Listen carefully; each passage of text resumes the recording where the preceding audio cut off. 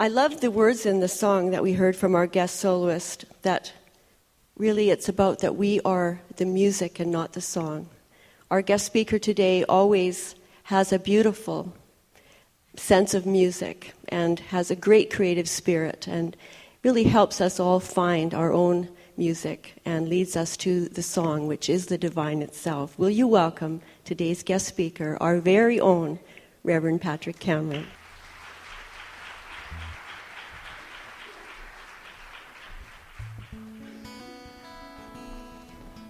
Thank you, Reverend Catherine. Good morning. Welcome. I'm going to invite you to join me in a song. If you're here for the first time, just ignore all this. But some folks like to stand and sing with me, and you're welcome to do that, or please stay seated. And we'll sing in this very room. Some of the words are up on the screen, and then they'll take us into another form of prayer. You're going to miss the song. It's okay. We'll be here when you get back. In this very room, there's quite enough love for all the world. And in this very room, there's quite enough joy for all the world. And there's quite enough love and quite enough power to walk through our every fear. For Spirit, one Spirit, is in this very room. In this very room. In this very room. I invite you to know with me. One life, God's life, Spirit's life. Claiming that in the I am for each person here. That is in agreement with these words. That life is my life.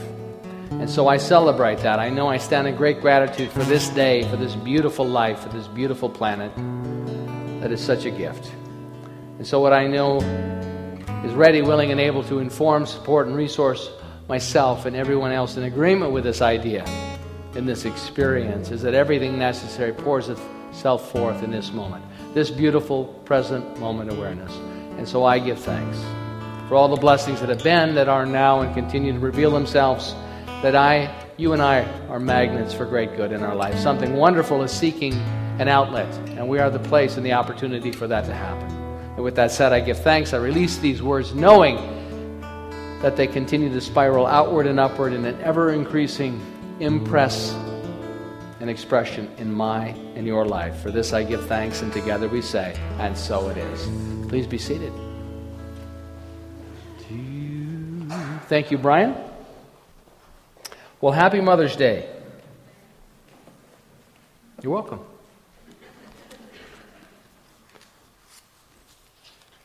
And Mother's Day means there's a variety of interpretations of Mother's Day that I've discovered over the years in giving various talks on Mother's Day. It's remarkable to see the different opinions about Mother's Day people have. For some, it's warm and fuzzy. For others, it's not a happy day. And I think that's just the nature of life. Life is, we show up here and we remind ourselves we're spiritual beings having this earthly experience, and we go through these various classes and awarenesses, and then life happens. And life's not a straight line, and things happen. In fact, I put a poster up in the back. Someone knocked on our door yesterday. Laura and I were at our home, and there's I know most of you know this already, but there's a poster on the door going out, and I wanted to just call your awareness to this young soldier, this Canadian soldier that went missing in the river valley. And we're not sure what happened. They don't know where he is, but this lovely young lady said, would you help us? And I said, well, I'll take a poster. I'm actually a minister, and we have service tomorrow, and she was very grateful. And so it's up on the door, but if anyone knows anything. But beyond that is really, in our prayer work, is to know the highest and best for this family.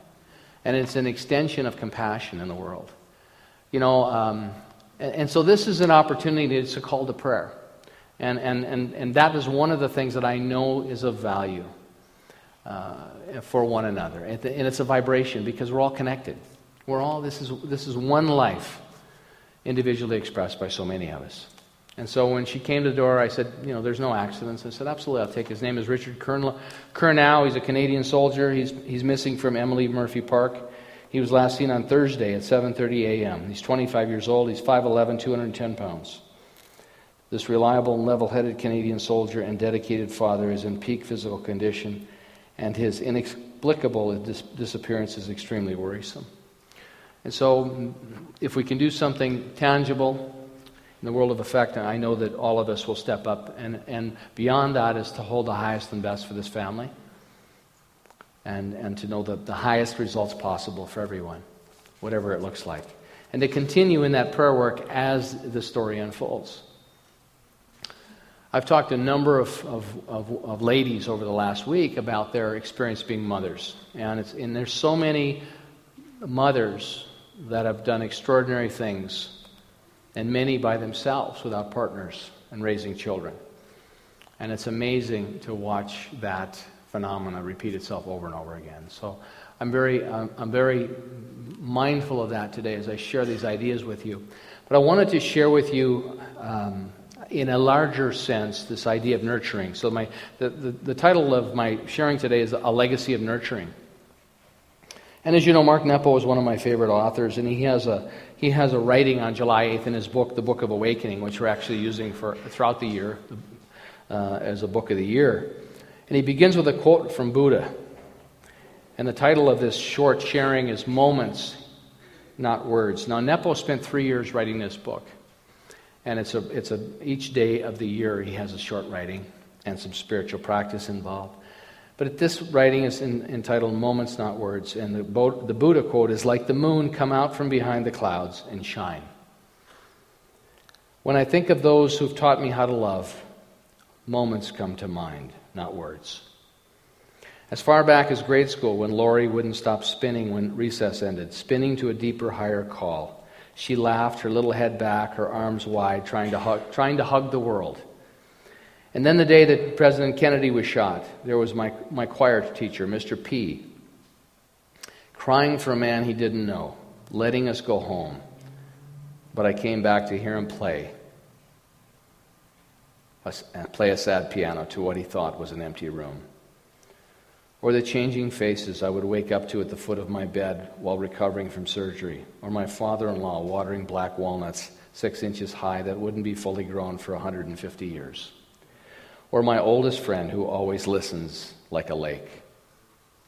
Isn't that a sweet image? Listening like a lake. I love that. Because you just know they're present with you. They're just there. Though words can carry love, they often point to it. It is the picking up of something that has dropped and the giving of space for someone to discover for themselves what it means to be human, and the forgiving of mistakes when they realize that they are. So today Mother's Day is really that nurturing energy in so many ways. And I know that we seek the outlets for that in our lives. I think we're hardwired for that. And so our teachers and mentors that have come along, and if you didn't have that modeled well for you, then it's the challenge or the opportunity, however we choose to perceive that, becomes then how do we create that nurturing in our own lives? And what we know about the way the infinite works, I mean, from movies like The Secret to this text that we have of Dr. Ernest Holmes and back into antiquity with the ancient wisdom that gets shared. It is the subjective nature of our individual consciousness, and as we interact with this infinite and in our lives and the vibrational frequencies that we show up with that influence the texture and the results in our lives. And so it's very personal. The law can only do for us, can only do through us. Well, the law can only do for us what it can do through us. And so the law is that aspect. It's the love in the law that Ernest Holmes talked about and that we teach and that we continue to have our experiences with. I was reading some work by Thich Nhat Hanh out of Elizabeth Lesser's book, Broken Open. And he was leading a workshop in one of her chapters in this book that's just wonderful, called Birth and Death. And I thought, how appropriate with Andrew's song, talking about fear. Because what happens, I was listening to a radio program this week, they said that the United States of America right now is the most anxious country in the world. There's more fear, there's more people doing antidepressants and drugs to kind of mitigate this free-floating anxiety that's going on, because everything's changing. And then if you watch some of the news, I saw a bit of it on when Osama bin Laden was basically assassinated, the party that happened. And what I know about it is, what I know about spirituality, what I understand that, and it's been my experience, is that life never ends. Form ends, but life is eternal. And so form continues to shift and change. And what we do when we act in violence towards anyone, when we take our tripwiring for revenge, and I've certainly, participated in this in my life many times. When people have done things that I don't like, I'll do the whole thing over in my head, what I'm going to do, and then I get to do, and then once eventually it mitigates itself or it dissipates a bit, and then I can go back into my forgiveness work, which I know that's a call for my forgiveness, because if I see it, if I spot it, I got it. So someone's playing something out that resonates with me. But when you see people celebrating something like that, it's just a reflection of the release of this tension, this anxiety, this free-floating anxiety. And it's not a bad thing. It's just not a very high form of life. It's just missing an opportunity. I don't want to condemn anyone, because everybody shows up the best way they can. But life is a continuum, and form changes. And so it's so easy to look at the beginning and the ending of life as it's finite. And yet our form changes. And what we take with us is consciousness. Our consciousness continues on. So Thich Nhat Hanh is doing a workshop at the Omega Institute, and Elizabeth Lesser recorded what he had to say. And I want to share bits and pieces with you today, because I think it speaks volumes to this idea of life, the continuum, and to understand that our legacy, the people that nurtured us and taught us how to love, they're still with us, even if they're not in the form. Their vibrational frequency and their essence is with us. In our minds, Thich Nhat Hanh said, when we think of death, we think of suddenly becoming no one. So we die and there's nothing. It's the end. That's a popular idea. We cease to be. We cease to exist. That is our understanding. In the same way, we think of birth as our beginning. What does it mean to be born? We think that to be born means that we arrive here from nothing. That from nothing you suddenly become something. And from no one you suddenly become someone. That is our definition of birth and death. Because of these notions, there's always fear deep within us. But the Buddhists discovered something different, something called no birth and no death. The Buddha invited us to bring our fear up and look deeply into the object of our fear. Our fear of dying, our fear of not being. That is the cream of the Buddha's teaching. You cannot afford to not learn it, because it is the best thing to learn in all of the teachings. Now, Thich Nhat Hanh was exiled from Vietnam when the war was going on, and he set up a retreat center in France. And he's helped transform consciousness on the planet in amazing ways. Suppose we try to practice the idea of non-birth with a piece of paper. Oh, don't want to use that one. And no death with this sheet of paper. Non-birth and no death with this sheet. Because a sheet of paper is what we call a thing. So here's a piece of paper, regular white piece of paper. Let us practice together now by looking deeply into this sheet of paper. You may think that this sheet of paper had a birthday. That one day it was produced from nothing and then it suddenly became something, a sheet of paper. It is possible. If you look closely at the sheet of paper in this very moment, look into the true nature of the paper, what do you see? You see in a very tangible, scientific way that paper is made of non-paper elements. And when I touch the paper, I touch the tree. I touch the forest. Because I know that deep inside there is the existence of the tree, the forest. I also touch the sunshine. Even at midnight, touching a sheet of paper, I touch sunshine. Because sunshine is another element that has made up the paper, another non-paper element. Without sunshine, no tree can grow. So touching the paper, I touch the sunshine. I touch the cloud.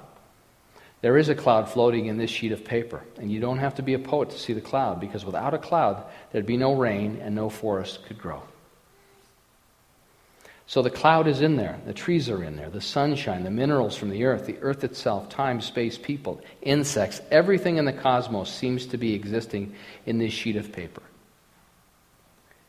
It is very important to see that a sheet of paper is made of only of non-paper elements, and our bodies are like that too. So Thich Nhat Hanh says, nothing is born, and nothing can die. Our true nature is the nature of no birth. Our birth certificate is misleading. It was certified that we were born on that day from such and such hospital or city. But you know very well that you have been there in the womb of your mother long before that.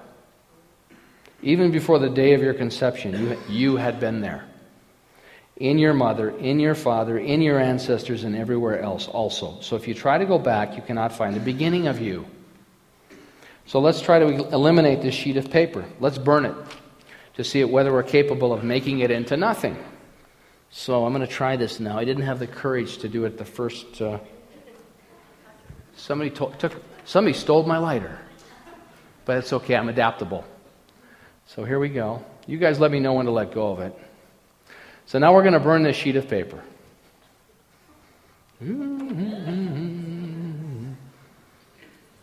I'll do it over this glass table, so in case I have to let it go. You know what? I didn't need that hair on my wrist anyway. So, what do we have over there now? We have ash, right?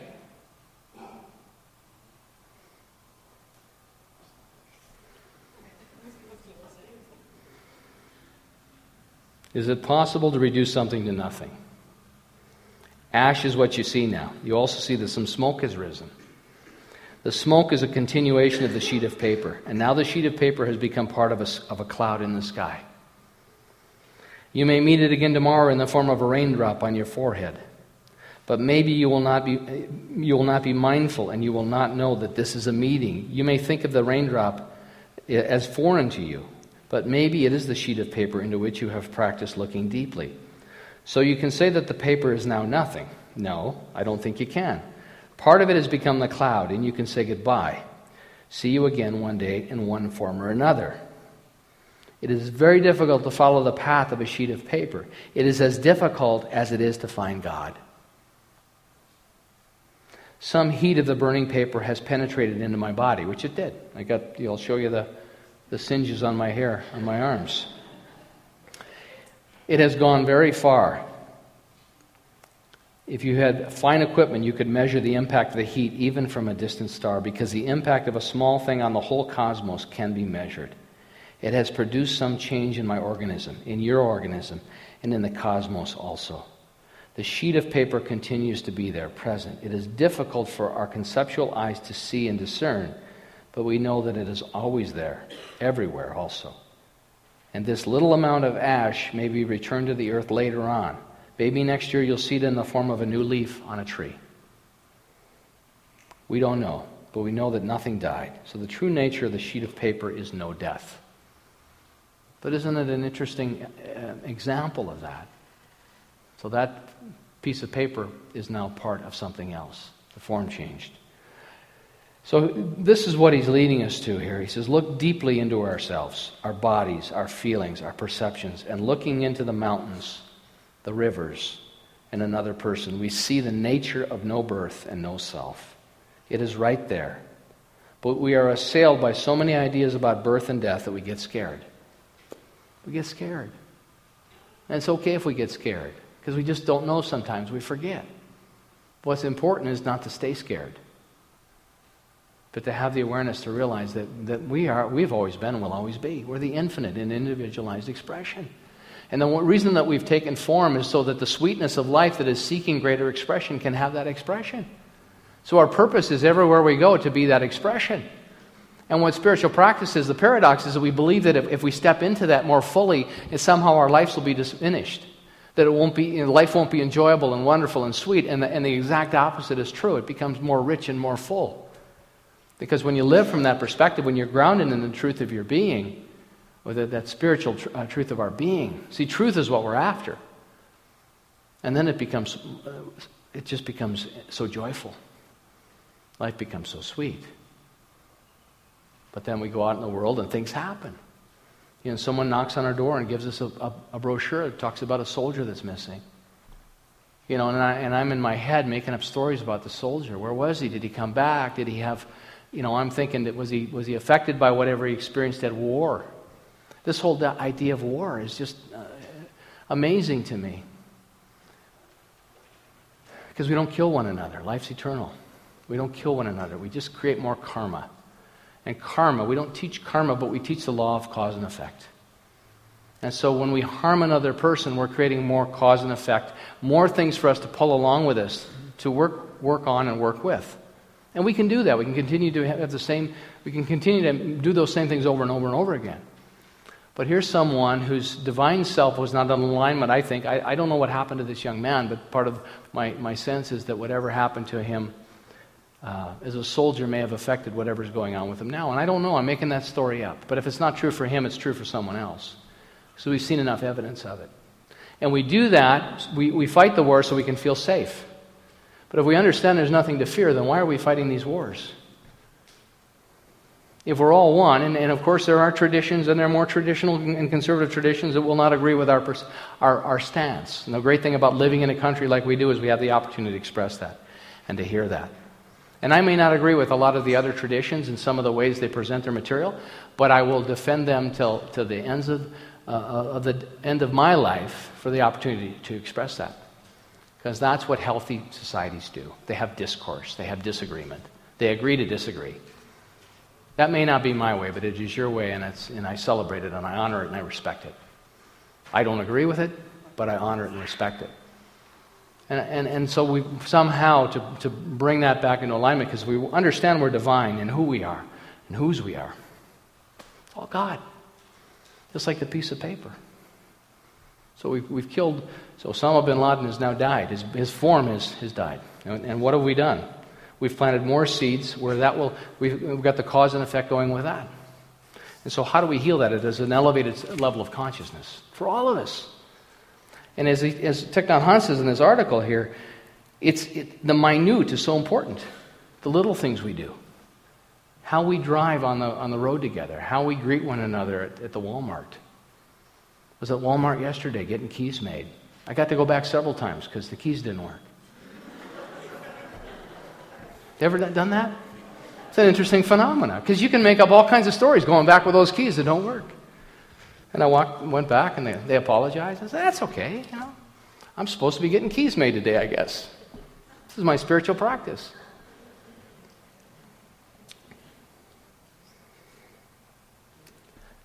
You know, but it is a challenge at times to forget. It's all God. We're all in this together. You're good. I want the best for you because I want the best for me, and I want to build off that vibration. I don't want you having to drag me along.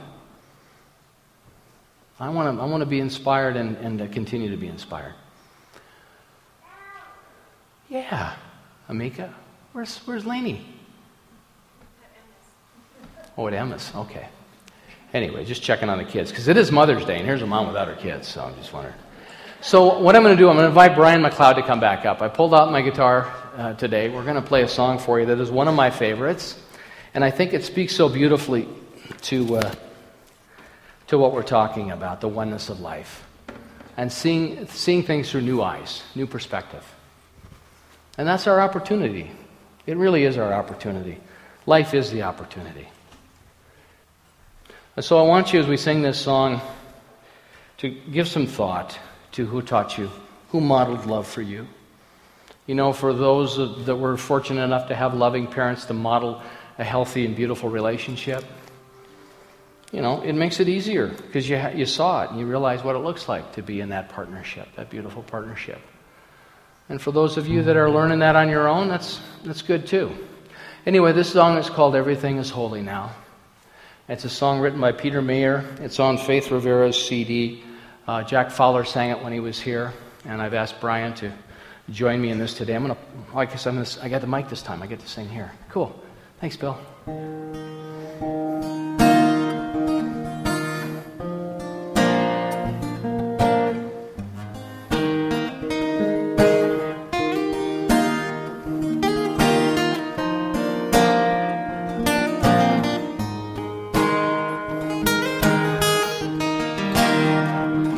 When I was a boy each week, Sunday we would go to church and pay attention to the priest, and he would read the holy word, consecrate the holy bread, and everyone would kneel and bow.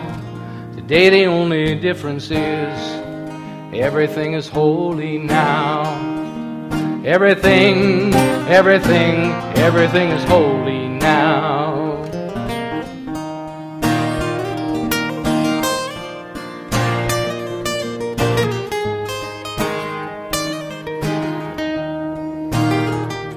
When I was in Sunday school, we would learn about the time Moses split the sea in two and Jesus turned the water to wine. I remember feeling sad, miracles don't happen still, and now I can't keep track, 'cause everything's a miracle. Everything's a miracle.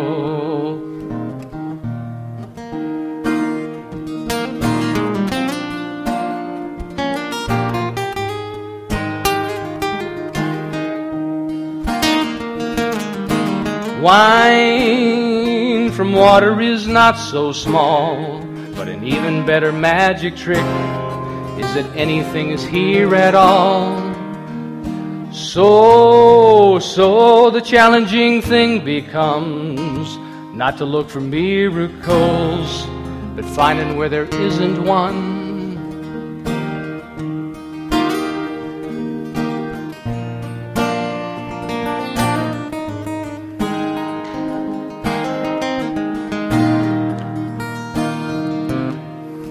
Holy water was rare at best.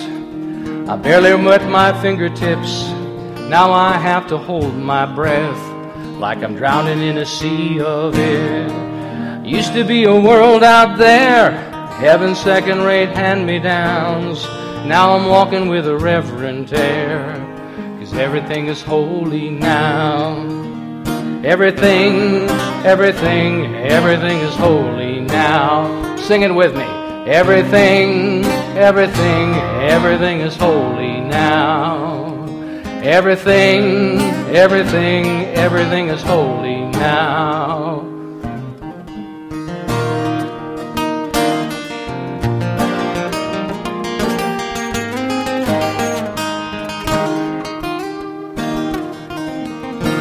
Read a questioning child's face.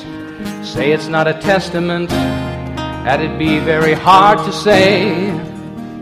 See another new morning come. Say it's not a miracle, I tell you that it can't be done.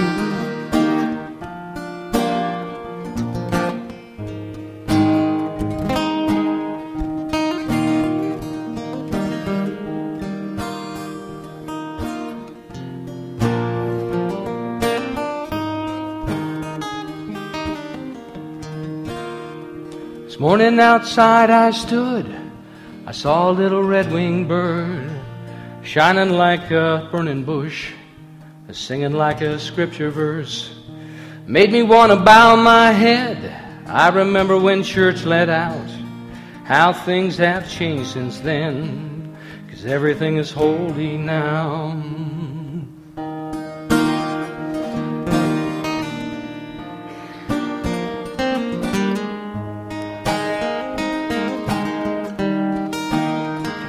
Used to be a world out there, heaven's second-rate hand-me-downs. Now I'm walking with a reverent air, 'cause everything is holy now. Everything is holy now. Everything is holy now. Everything is holy now.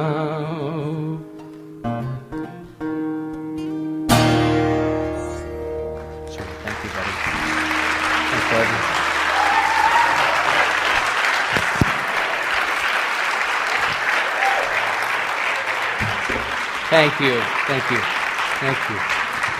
So happy Mother's Day. I just wish